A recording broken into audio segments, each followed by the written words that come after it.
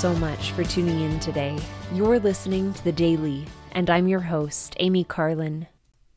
In his epistle to the Hebrews, Paul clearly explains faith to the children of Israel. He explains that faith is the substance of things hoped for, the evidence of things not seen. Faith can sometimes be a difficult concept to grasp in our world. We live in a time where we want to prove theories by substantive evidence.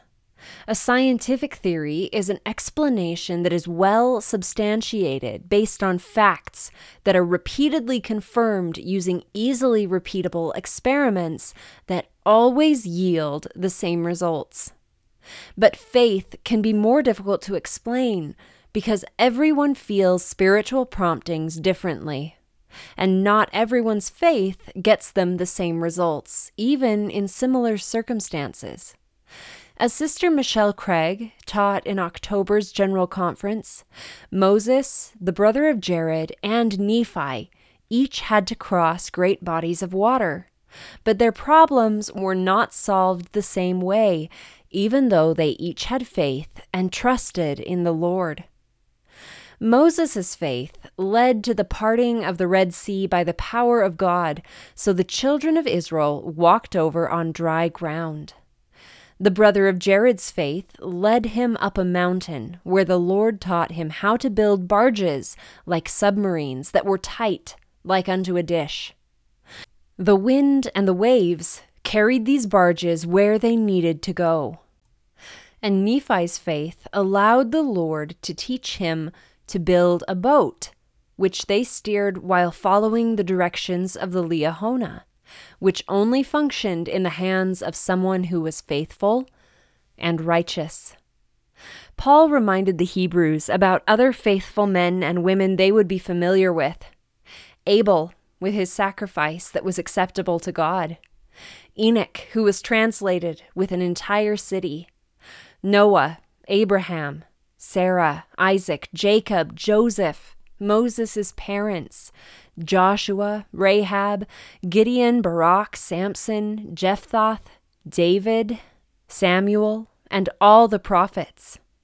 Through faith, these prophets subdued kingdoms, wrought righteousness, obtained promises, stopped the mouths of lions, quenched the violence of fire, escaped the edge of the sword, out of weakness were made strong, waxed valiant in fight, turned to flight the armies of the aliens.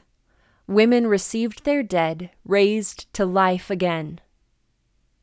Paul also took time to remind his readers that just because we are afflicted with trials in mortality, this doesn't mean we have insufficient faith. Sometimes, as Paul explained, God has provided some better thing for us in heaven. Paul himself suffered greatly, and he encouraged those he taught to remember that afflictions are not a sign of disfavor or a lack of faith. He explained in 2 Corinthians that he was taught by Christ, "My grace is sufficient for thee, for my strength is made perfect in weakness." And so Paul declared, "Most gladly, therefore, will I rather glory in my infirmities, that the power of Christ may rest upon me."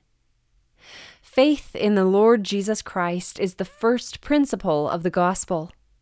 Even though we do not understand all things, we can trust that the Lord does.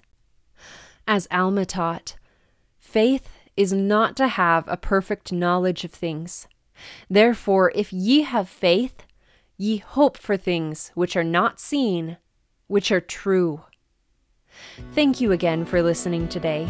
The Daily is brought to you by the Church of Jesus Christ of Latter-day Saints.